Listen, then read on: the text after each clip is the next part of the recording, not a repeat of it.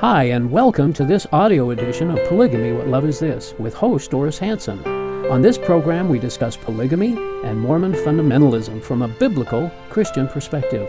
We talk about the history of polygamy, its modern-day fruit, share stories from people who have escaped polygamy, and talk about current events relating to polygamy.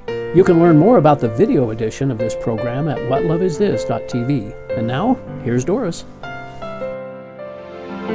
Welcome to our show tonight. This is Polygamy, What Love Is This? And I'm your host, Doris Hanson. We're grateful that you're sharing part of your evening with us.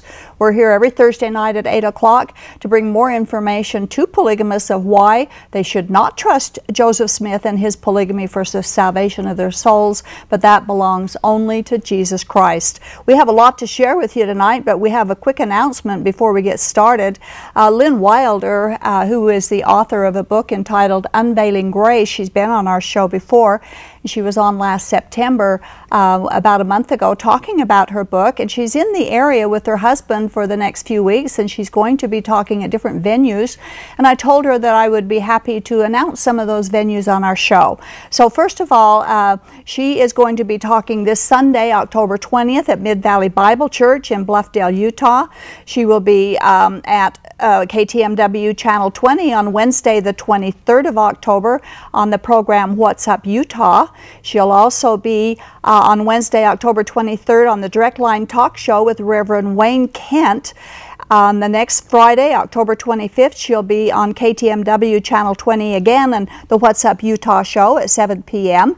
Sunday, October 27th, she'll be speaking at Red Hills Baptist Church in Enoch, Utah at 6 p.m. And Tuesday, October 29th, she'll be with the Salty Believer podcast from Risen Life Church in West Jordan at 2 p.m. And finally, Wednesday, October 30th, she will be on KTMW TV 20 at 8 p.m. again on Reverend Jason Wallace's television show entitled Ancient Paths.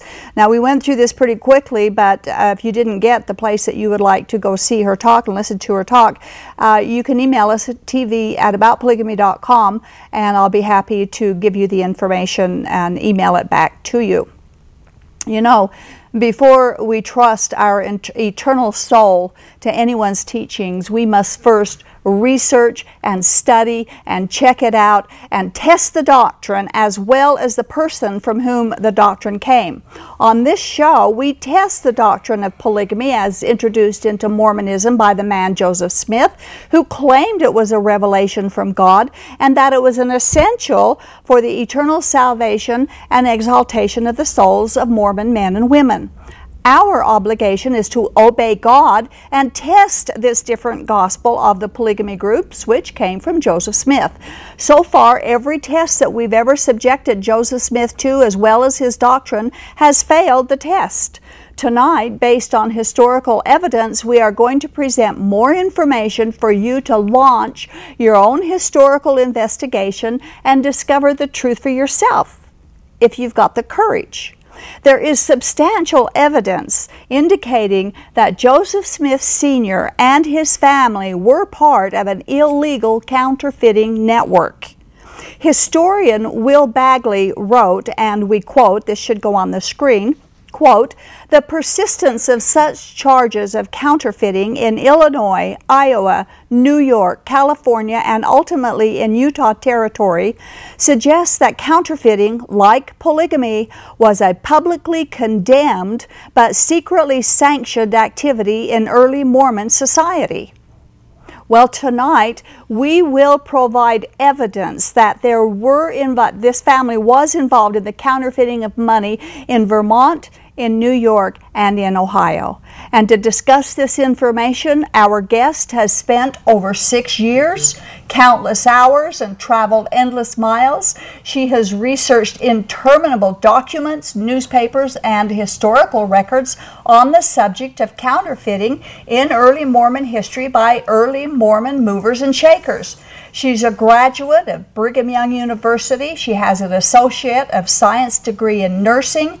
She worked at Stanford University Medical Center. She has a master's degree in liberal arts and philosophy at Stanford University.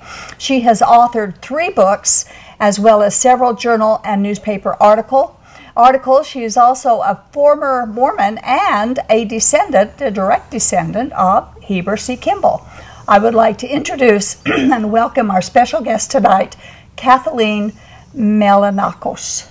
Yes. Did I say that right? Yes, you did. Very good. Good, I practiced that. I'm really happy to be here tonight. Thank you so much for coming. And we got lots to cover. So yes, we do. We need to just get right moving on it. And you have written extensively on early Mormonism. And so tell our viewers, what is the title of your paper? And briefly explain why you wrote the paper on counterfeiting in the Smith family.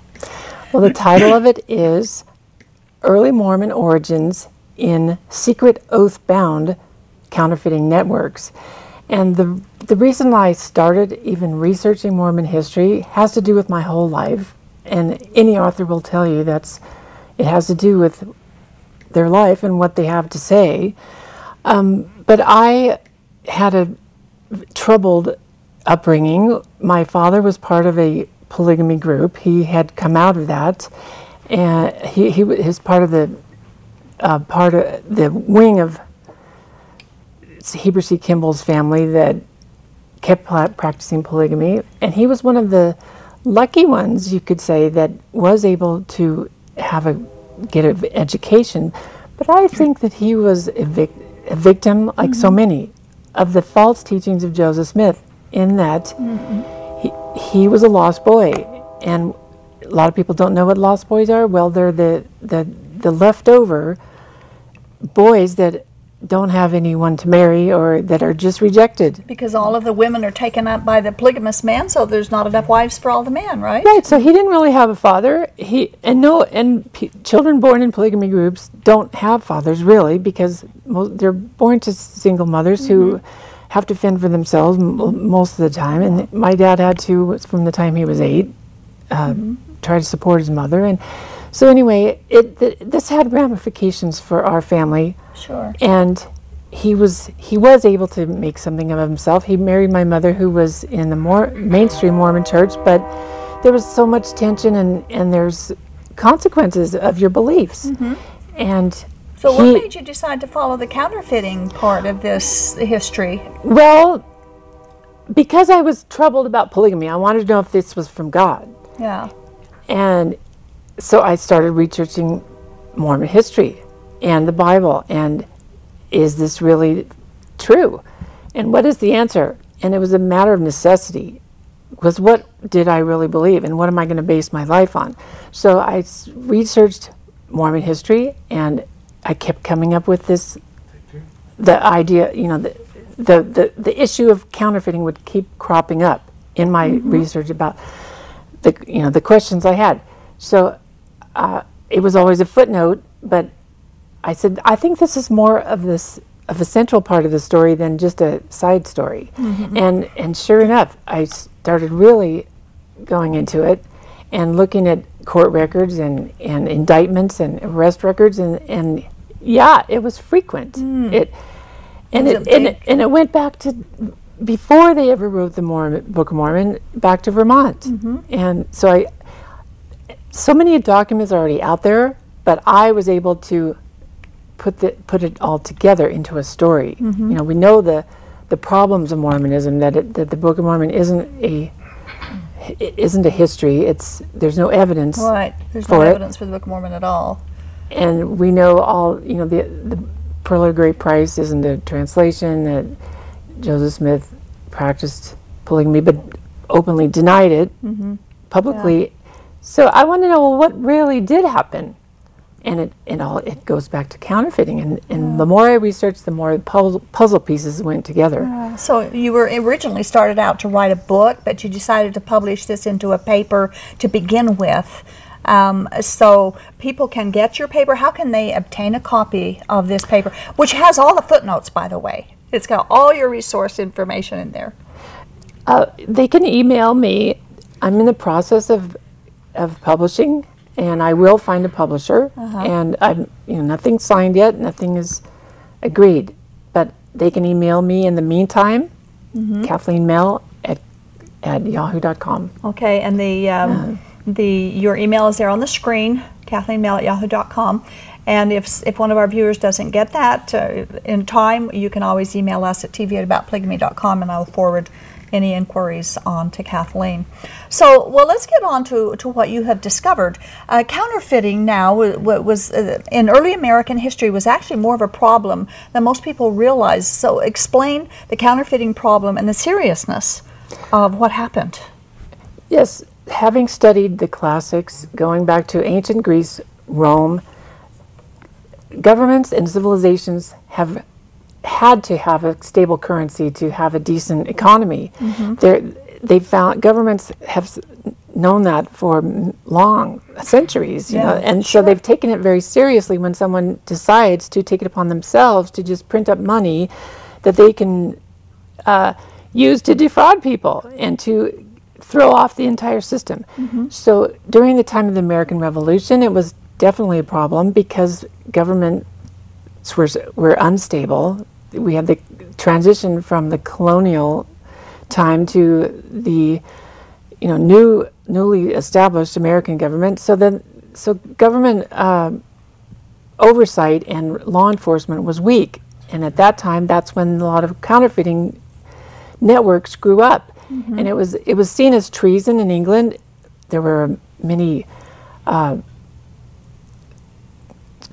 people guilty of this that went to the gallows, and it was seen as treasonous in the United States too. But because of the chaos, because of the upheaval with the revolution, they didn't have the resources, they didn't have the law enforcement, and there's of course the vast frontier where you could escape and hide out in the cave or out in the wilderness, and you had to have different players to play the parts and to provide the counterfeit money, which was another big factor. And during the Revolution, there was that was part of the British. Wasn't that part of their weapon against America? That they started some of the counterfeiting rings themselves to undermine the government here? Yeah, it was a hotly debated issue, and it was part of why they even fought the Revolutionary War. Is Britain wouldn't allow the colonial governments to print money or to control the currency over in this continent,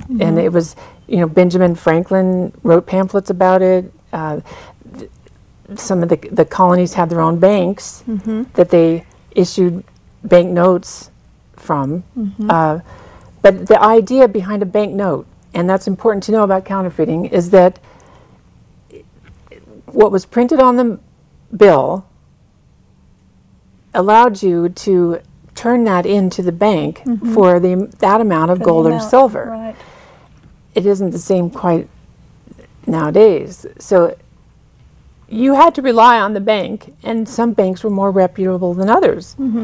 But if you didn't have the amount of gold and silver in your bank to provide the amount to the person when they asked to redeem it, then it threw off the whole system again. Okay, so and we'll get into the bank later. Yeah, we'll get into that a little bit later. We need to tie this up, excuse me, with the Smith family, which we're going to do in just a minute. On page 8, you talk about rogue ministers. These ministers who pawn themselves off as being Christian preachers, but they were linked with counterfeiting. Explain that. Yeah, I found that really interesting. That one way to cover up the counterfeiting that you were doing was to pose as a respected figure. 90% of people were farmers, but then there were other professionals, and one of the most respected people at the time, persons, was the minister. And so after the Revolution especially, it became more common, for someone who was an opportunist to pose as a minister and be counterfeiting at the same time behind the scenes, and you would get the people's trust. And in the meantime, the accomplices would be stealing the horses or passing the counterfeits. Or so one of the main characters that I found that linked counterfeiting to the Smiths was this person named Stephen Burrows. Stephen Burrows. And he was a rogue minister. There he is on the screen. He went to Dartmouth for 2 years, got kicked out, but he became a very engaging figure that people would listen to, and but he impersonated a minister and learned how to counterfeit behind the scenes from a man named Glazier Wheeler. Do you know the Smith family? Well, yes, there was a connection at Dartmouth because it's in my paper. I can't go into all the connections. No, there's too many details for all of that. But he escaped across the border to Canada and set up a huge network of his own, Stephen Burrows, and Joseph Smith Sr. joined it. He was arrested 2, maybe 3 times for counterfeiting in 1807. Wow. And it's in the records. I looked at the court case. The only time you ever got convicted of counterfeiting was if someone in the network turned state's evidence against the rest of the gang. And so Joseph Smith Sr. was named in this court case. Okay, so counterfeiters had to have networks. You brought the networks up. They couldn't go it alone. Would you explain the networking that took place and how the Smith family's been found to be involved in these networking that was taking place in those? Well, you had to, because it was so illegal. You had to have other people that were doing it with you. You had to have the person that got the engraving plates from the bank, and a lot of times they were officers of the bank, and they just kept their regular jobs, but they were counterfeiting to, supplying the engraving plates. Then you had to have the person that was manufacturing the counterfeit money, and that was someone that was out in the wilderness or hiding out from the law. And then you had to have the passers, distributors, take people that came and got the money, brought it to the receivers, and then you had people that were actually passing it off to the merchants. So you had to have a whole team of people, and since it was so illegal, you had to agree with each other that you will never rat on your brothers, because if the law will get the whole group if they get one person. Right. So they had secret signs where they had recognition of each other, and so it was an oath-bound secret group. Wow. And it was clandestine, and it was illegal. It was a very serious crime. So it's well-known historical fact that Joseph Smith was a money digger.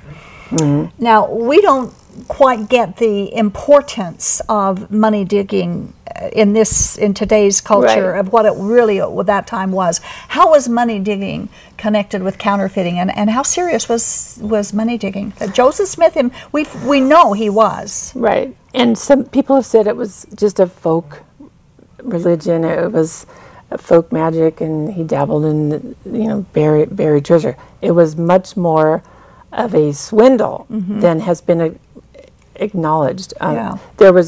There was a character named Ransford Rogers that did exactly the same things that Joseph Smith did to trick people into giving him a lot of money for looking at his magic stone and seeing where the magic treasure was, conjuring the ghosts and so they would actually conjure up ghosts. And they called him a swindler. Now, why don't they call Joseph Smith a swindler? He did the same thing. They did the very same thing. There were 2 ways that you could earn money. You could trick people into giving you money by seeing through your magic stone. One, you could steal the goods in the first place and then collect a fee for finding. finding the stolen goods. Oh my goodness. Or you could get prosperous farmers to pay your expenses for weeks, months, sometimes years.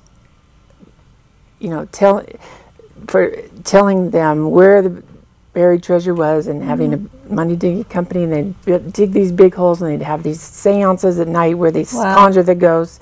And there was one partner of Joseph Smith's that paid him over $2,000 over 2 years. Wow. And he actually got murdered for his money, and there's a whole story about the paper in that. Whole story. But several very big-time counterfeiters, Stephen Burrows, that we just talked about, and William Challoner, who got hung in England, for counterfeiting started out their career, their huge life of crime, by seeing stolen goods in the magic stone and tricking people that way.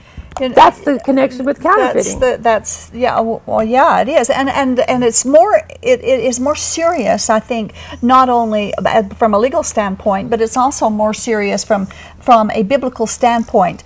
God actually forbids the kind of conjuring up and doing the things that Joseph Smith did to find these buried treasures. I'd like to quote Deuteronomy chapter 18, verses 10 through 12 right here, where God says, "There shall not be found among you anyone who practices witchcraft or a soothsayer," and I think that Joseph Smith would be that, "or one who interprets omens, or a sorcerer," and that also, "or one who conjures spells, or a medium, or a spiritist, or one who calls up the dead," calling up the ghosts.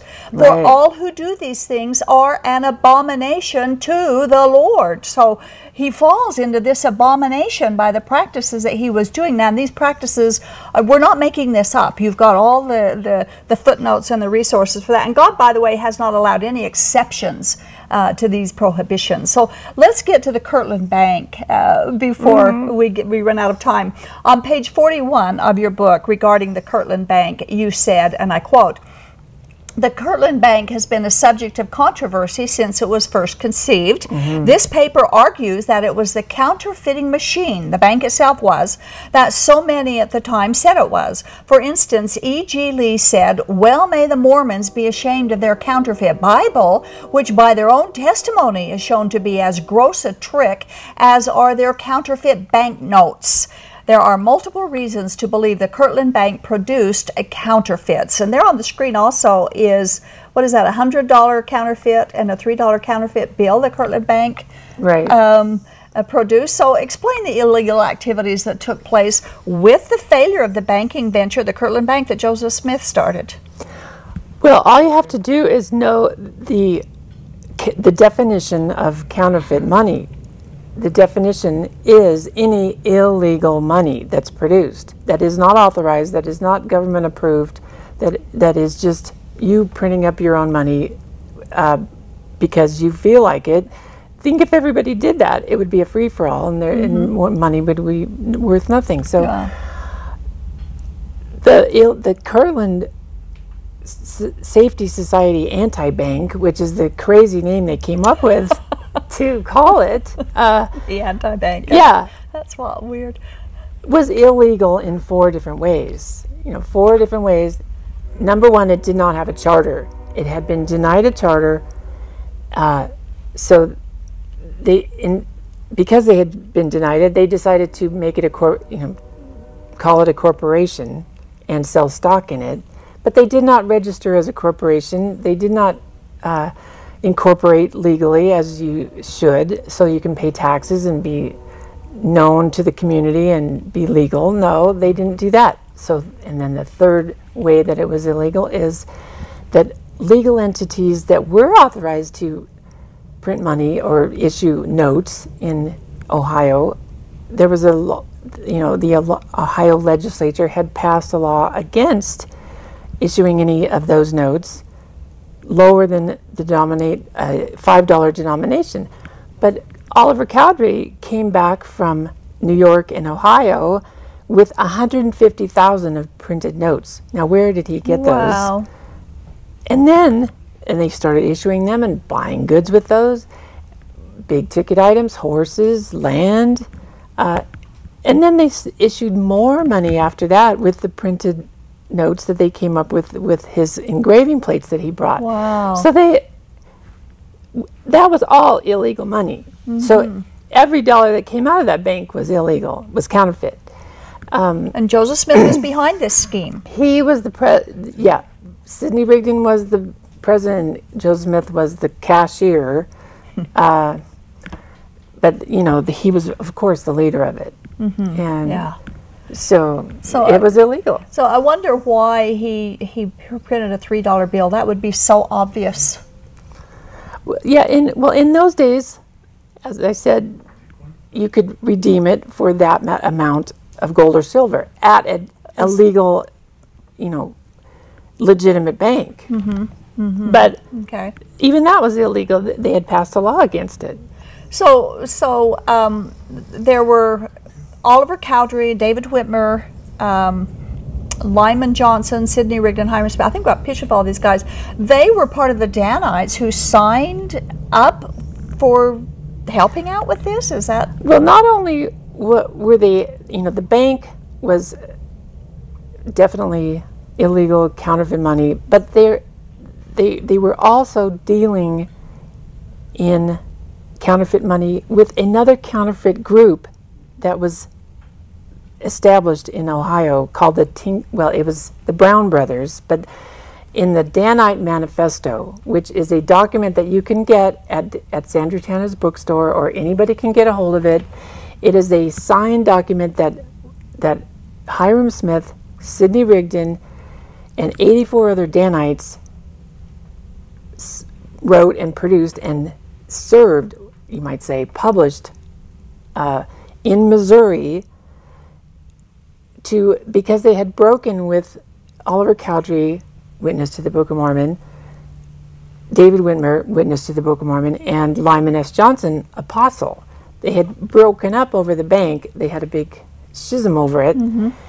But they printed this document that detailed that Oliver Cowdery, David Whitmer, and Lyman Johnson were dealing in counterfeits with these Tinker Creek Blacklegs, the Brown Brothers. And if you study about counterfeiting, they were one of the biggest networks at the time. Wow. And how did they ever know that they were doing that unless they were in the network too? Oh my goodness. And so it's a big issue. You wrote on page 44, and I like to quote, and this connects polygamy. We've already connected the Smith family, and Joseph Smith specifically, to counterfeiting. Now we're going to connect polygamy to it.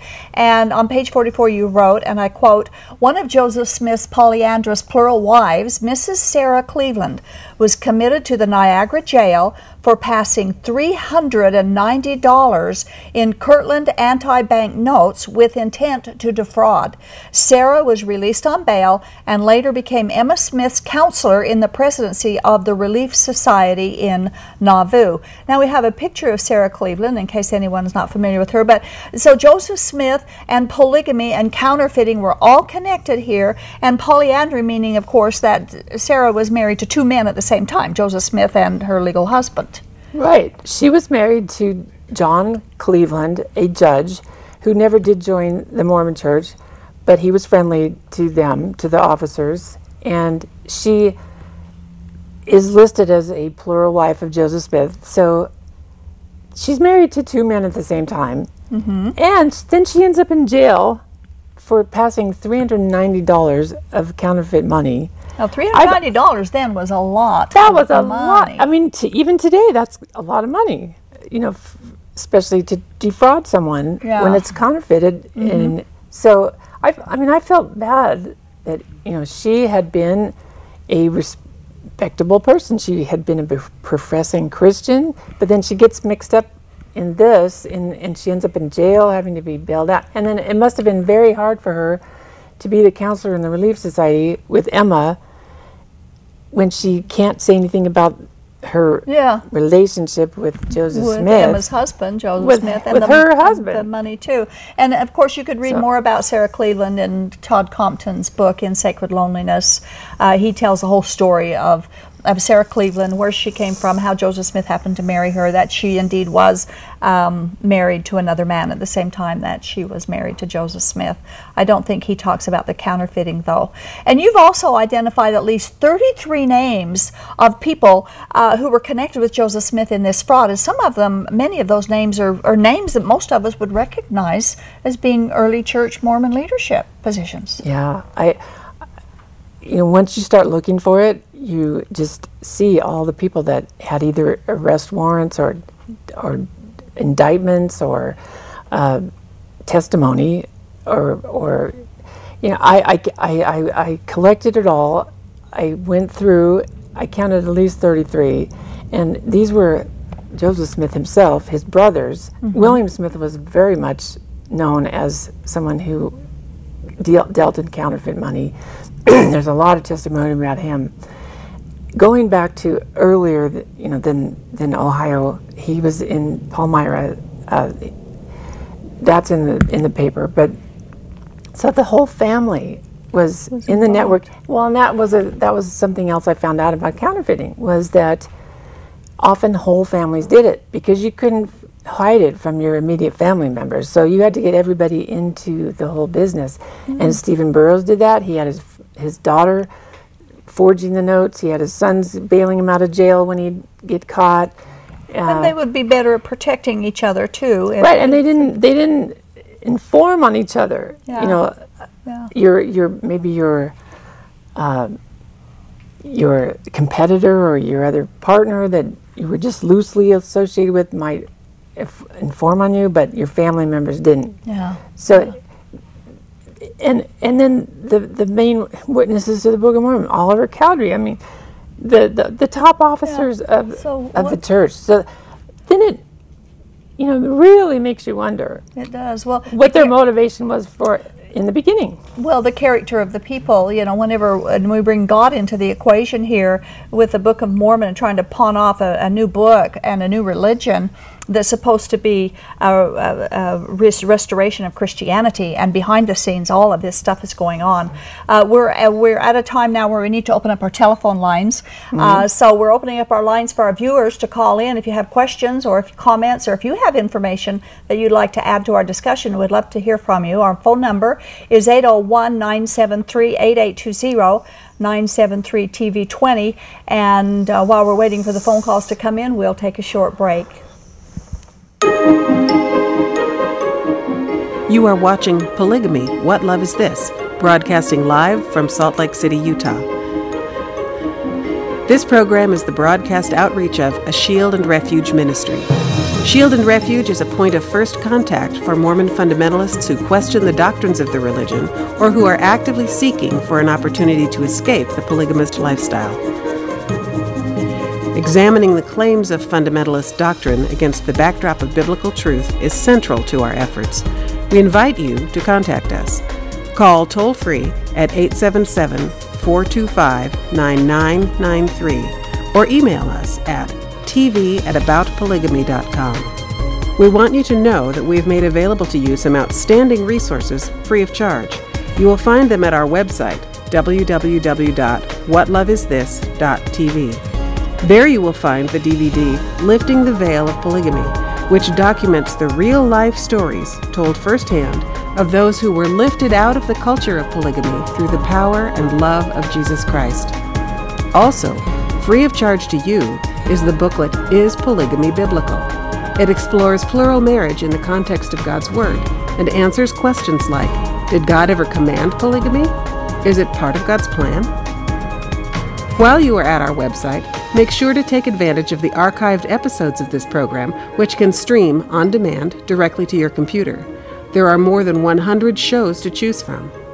And if someone you know is unable to view this program via live broadcast, recommend that they visit this same website every Thursday at 8 p.m. Mountain Time to watch this show through live streaming video. Simply follow the links to the live streaming video page. If you are watching live tonight, we invite you to call us as we open our phone lines. The number is 801-973-TV20. That's 801-973-8820. Now, back to Polygamy, What Love Is This? With our host, Doris Hanson. Welcome back to our show. This is Polygamy, What Love Is This? I'm your host, Doris Hanson, and tonight we're talking with Kathleen Melanakos about counterfeiting in early Mormonism, especially with the Smith family. And Joseph Smith was directly involved with some of these schemes to defraud people. It's there. This isn't made up. All you have to do is go look at the records. You can get her paper where she has the resources that she has found this information in, with all the footnotes and all the references for that. There was counterfeiting taking place en masse in the early American days in different areas, and it looks like that they were involved too. I have four quotes from your paper that I want to quote quickly before we, there is a phone call that looks like came in. But this kind of connects the counterfeiting of money with the counterfeiting of God's Word. And your quotes were so good, I wanted to share them with our viewers. The first quote is about the Book of Mormon from A.B. Benton, and he wrote, and I quote, "As for his book," referring to the Book of Mormon, "it is only the counterpart of his money-digging plan. Fearing the penalty of the law and wishing to amuse his followers, he fled for safety to the sanctuary of pretended religion." End quote. Good remark there, and so true. Brigham Young made a remark on the counterfeiting and the stealing of the Mormons, and he said, and I quote, "I swore by the eternal gods," that's an interesting comment, "that if men in our midst would not stop this cursed work of stealing and counterfeiting, that their throats should be cut." End quote. This from Brigham Young. He knew it was going on. Of course, we know that he believed in the blood atonement. So, and then there's another quote about the Book of Mormon that I would like to mention from Daniel Kidder, and I quote, "Nevertheless, the Book of Mormon, is probably the most successful attempt ever made to counterfeit the Scriptures." And I would have to agree, certainly, with that. Yeah. And finally, J.B. Turner said, and I quote, "The secret is here. By tolerating the dreamy visions of Joe Smith, they are enabled with more ease to dispense with Jesus Christ and his doctrines." And that's what they've done. They have dispensed with his doctrines and brought in the polygamy doctrine and other Mormon doctrines from Joseph Smith, and just completely wiped out most of the good doctrines that we have in the New Testament that belongs to salvations of our soul and so on. So what are your thoughts about the how the counterfeiter deprives the victim of the real thing?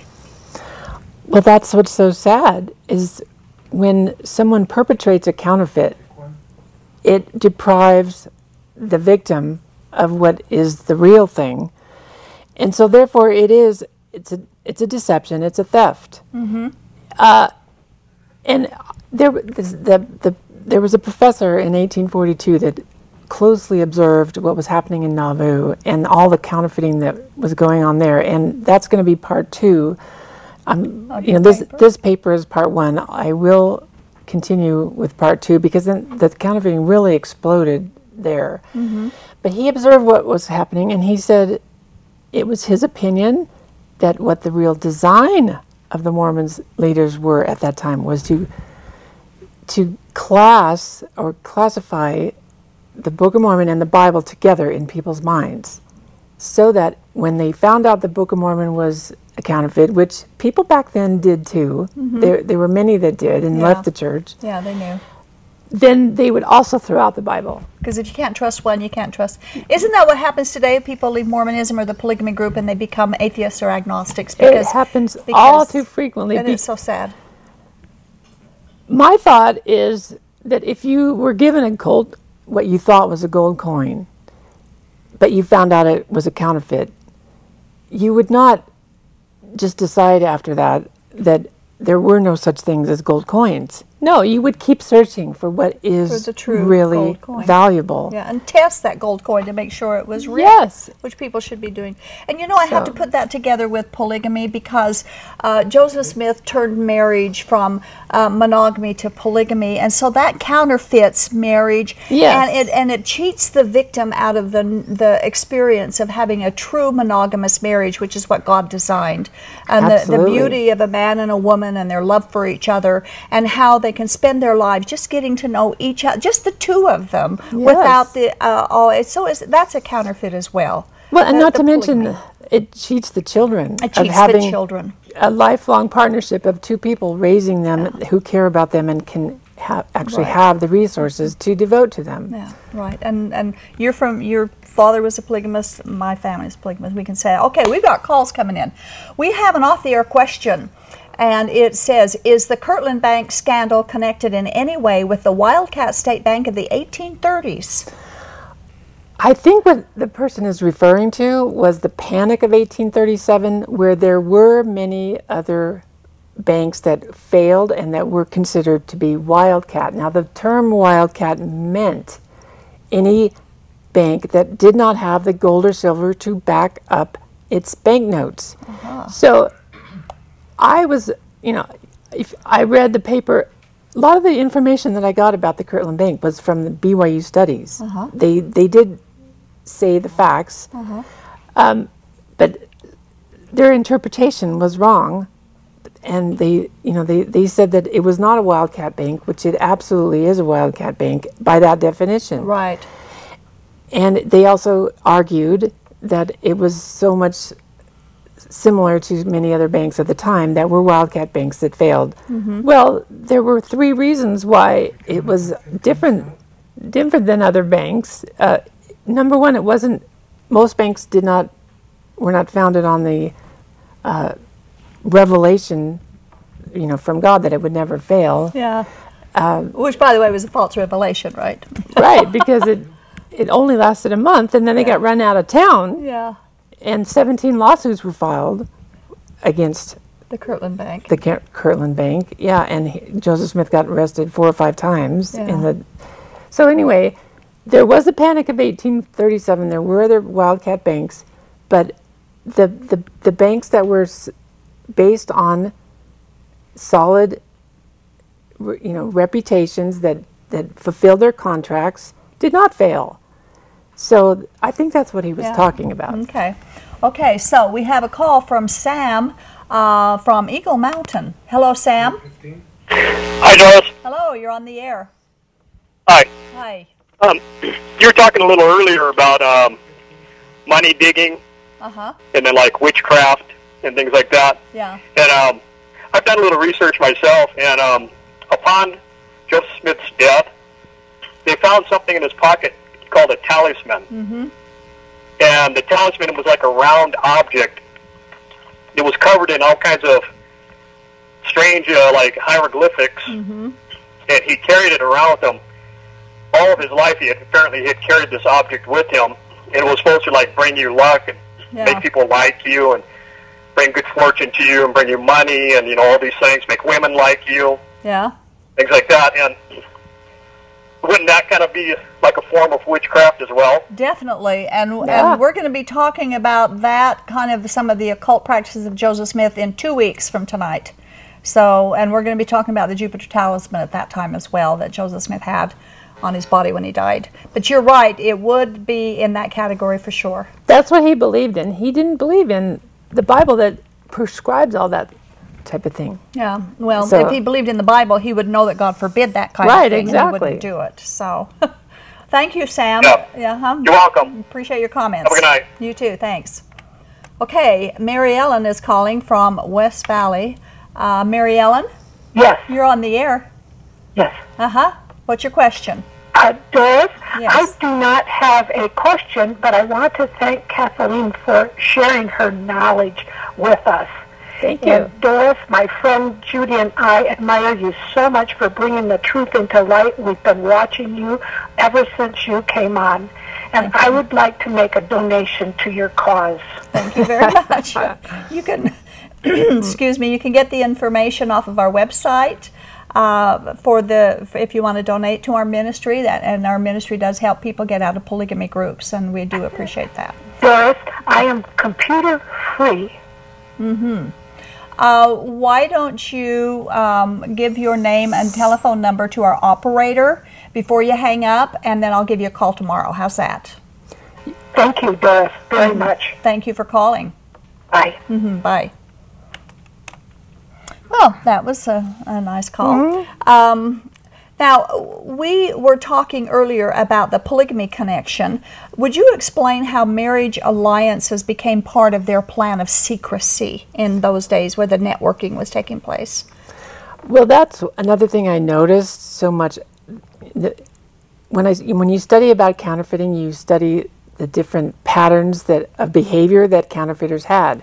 And one of the patterns that counterfeiters had matched quite well with what Joseph Smith and the early Mormons did. They had, they treated relationships as very self-serving. When you were loyal to your partner as long as they served your purposes of getting you where you wanted to go. But then the list of people that said that Joseph or Hyrum Smith had deceived them or let them down, or that he broke with, was very long. Most of his immediate partners, the officers of the bank. So they used people. Basically, they did what was expedient at the time, and that's what counterfeiters did.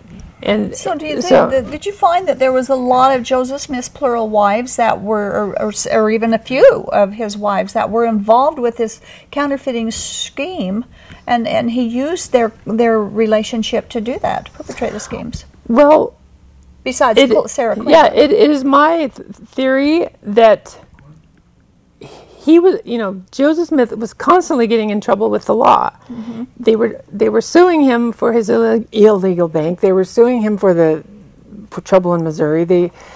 He got accused of treason, and mm-hmm. his inner circle people did turn state's evidence against him. Mm-hmm. So one way that he could get family loyalty, families did not turn each other in. So if you marry all the women that were wives of the men that you were wanting to be loyal to you, that was one way to get family loyalty. So it was really using them, to keep him from escaping the law. Mm-hmm. Mm-hmm. It seemed like to me. That makes sense, yeah. Because that's what counterfeiters did. They didn't turn their family in, so you needed family loyalty. So why not marry everybody and get their loyalty? Get their loyalty that way. It makes sense. It does. We have a call coming in now from Scott in Draper, line 1. Hello, Scott. Yes. Yes, you're on the air. Hi. I was just calling to follow up on the Sarah Cleveland comments or quote that you had on there earlier, mm-hmm. about the $390 of counterfeit money or whatever that was. I didn't quite remember what it was. $390. Mm-hmm. But you said that she was arrested and then she was released on bail. Right. What's the rest of the story to that? It was in the Cleveland newspaper that she was arrested and released on bail, and it was also in the book by Mangrum, Zion in the Courts. Was she ever convicted of anything? I mean, we say released on bail. What's the rest of it? Many times in those days, people escaped being prosecuted by paying their bail. Someone bailed them out, and as I said, law enforcement didn't have a lot of resources. It was out on the frontier where they didn't, the one sheriff in the one town wouldn't be able to just go and try to prosecute somebody for counterfeiting because he didn't have anybody else to help. They'd have to go get a posse. They'd have to get the local people together and go chase somebody. You're trying to insinuate that she was guilty because she was arrested? That's it? Without a trial? She was passing Kirtland Safety Society anti-bank notes. Those were illegal from an illegal bank. That's why it's considered counterfeit. It was considered by the law enforcement at the time. She was trying to pass the illegal dollars, and no, she did not have a trial. Apparently, I didn't. She wasn't convicted of anything. Well, I did not. You're making her sound guilty of doing something just because she was arrested. And we know that oftentimes there are false arrests. I'm not saying she was or wasn't. I don't know. I just wanted to know what the rest of the story was. And you're not giving any rest of the story. Well, I didn't pursue the rest of that story. I just included it in all the other evidence. But you could pursue it. I'm sure you could find out what else happened. She did go to Nauvoo, and she became the first counselor to Emma Smith in the Relief Society. And that's okay. There's nothing wrong with that. You're just, from what you put up there, I'm taking that you're insinuating that she was guilty without having any trial. She was passing counterfeit money that was illegal. It was illegal money. Did they have a charter? No. You can look in any records and see that the illegal, the bank was not chartered. It was not incorporated. Convicted of anything. Next question. They were run out of time. They were run out of town. How's that from the Nauvoo, the Kirtland Bank mess? So anyway, we'll go on with that. We have a call from Roland in Provo calling. Hello, Roland. You need to turn your volume down, sir. Thank you. You're on the air. I've read a lot of the anti-Mormon literature that's available, and never in any of them was the subject brought out about counterfeiting. But there's a new book, the newest one, called Joseph Smith Jr., Reappraisal After 2 Centuries. There are 14 scientists commenting on Joseph Oh, we lost him. activity and his being a prophet and so on. And I want to quote one writer of this book, and it would be a good thing for you, both of you, to read that, really. And there was Wayne Hodson, I think was his name. Let's see. Wayne Hodson, he was a non-Mormon, and he said this in his treatise, whatever he said. He said, those who deny the prophethood of Joseph deny it to themselves. Those who would confine prophethood to Joseph have not read the book of Mormon carefully. I am not a Mormon, and I approach, and so he's not a Mormon. But towards the end, he made this comment. He said, a properly historical approach will recognize both that there are genuine revelatory experiences and that actual cases depend on singular historical facts, which we must learn to take as they were. And then on he says, to insist that Joseph was a genuine prophet of world historical importance does not imply that he was always right, or that all his prophecies were unambiguously confirmed. Here we need to remember that Old Testament prophets frequently made prophecies that failed. Sometimes prophets say too much, as Brigham Young arguably did when he declared that the sun was inhabited by living beings. That doesn't imply that all of Joseph's activities were manifestations of his prophethood, that he was always acting as a prophet, as Joseph himself conceded. Only time and accumulated wisdom will help us to understand when Joseph was acting as a prophet. Roland. So, these are 14, and you read the book, it'd be good for both of you. And you get a little better background. We have got to we're getting towards the end of the show. Thank you for your comments. Very quickly, I would like to say something here. Okay. Joseph Smith was not a prophet of God because he had false prophecies. And he disobeyed God about all the stuff we're talking about tonight. He didn't act like a prophet any of the time, not a true prophet. And if he fails on one prophecy, God said he's a false prophet. Just one prophecy. And sir, I would like you to prove one Old Testament prophecy that did not come true by the prophets there. You said there were some who didn't come true. That isn't so. But we've got at least 50, more than 50 of Joseph Smith's prophets that didn't. Do you want to quickly, maybe 30 seconds to sum up what you would like to say? Well, I just don't think that if you are preaching Christian ethics and requiring your people to practice Christian ethics, that means being honest, that means being true, that means giving value for value, that means monogamous marriage. That if you are preaching those things and you are not doing any of those things, and you're swindling people and you are cheating and stealing and buying all kinds of big things with the counterfeit money that you are passing off to people as real money, then you are a false prophet, and you are a fraud. Yeah. You are you're not a pious fraud, you're an out and out fraud. That's exactly What right. is the definition of fraud if it's not that? I'm so amazed at the nonsense that they put up with Joseph Smith. For today, if anybody acted the way he did, that they wouldn't put up with him at all. Yeah, what would it take Kathleen. to think that he's not, not right? I don't know, but I want to thank you for coming. We're out of time now, and I just appreciate your information. email her for her paper. You'll find it very, very interesting. Tonight's show may have been shocking enough that many people walk away refusing to believe that Joseph Smith could have cheated and deceived so many people, but the facts speak for themselves. There is sufficient evidence to prove that Joseph Smith was not a prophet of God. Just because he said, "Thus saith the Lord," does not prove that God truly spoke through Joseph Smith. Because God loves us, He has warned us through the Bible to watch out for those who would perform counterfeit miracles designed to deceive those who can be deceived. And just because someone has a vision doesn't mean it came from God. You know, when the devil spoke to Eve in the Garden of Eden and asked her the question, did God really say? He successfully planted doubt in her mind, questioning what God had said. And with the same intent, Joseph Smith cast doubt on the Bible when he said you must trust the Book of Mormon instead.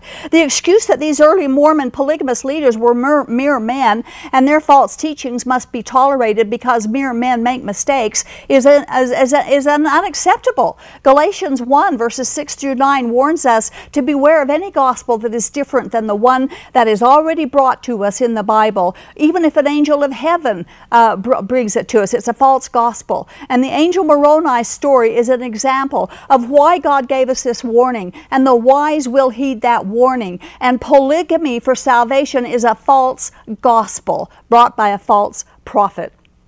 Jesus Christ also said to beware of false gospel and of false Christ. Following a false gospel from a false angel can lead to nowhere except a false heaven. And there's no second choice chance over after this life. So please check these things out.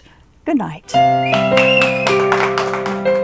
This has been the audio podcast edition of Polygamy, What Love Is This? This program is a production of a Shield and Refuge Ministry and Main Street Church of Brigham City. You can view current and past video episodes as well as download audio episodes of this program at whatloveisthis.tv. If you or someone you know is in need of assistance in leaving a polygamous situation, please contact us. We are here to help. All of our contact information can be found at shieldandrefuge.org. or call us at 877-425-9993. If you have any questions or comments about this or any of our other programs, we'd love to hear from you. Write us at email@whatloveisthis.tv. Thanks for listening, and we hope you'll join us again.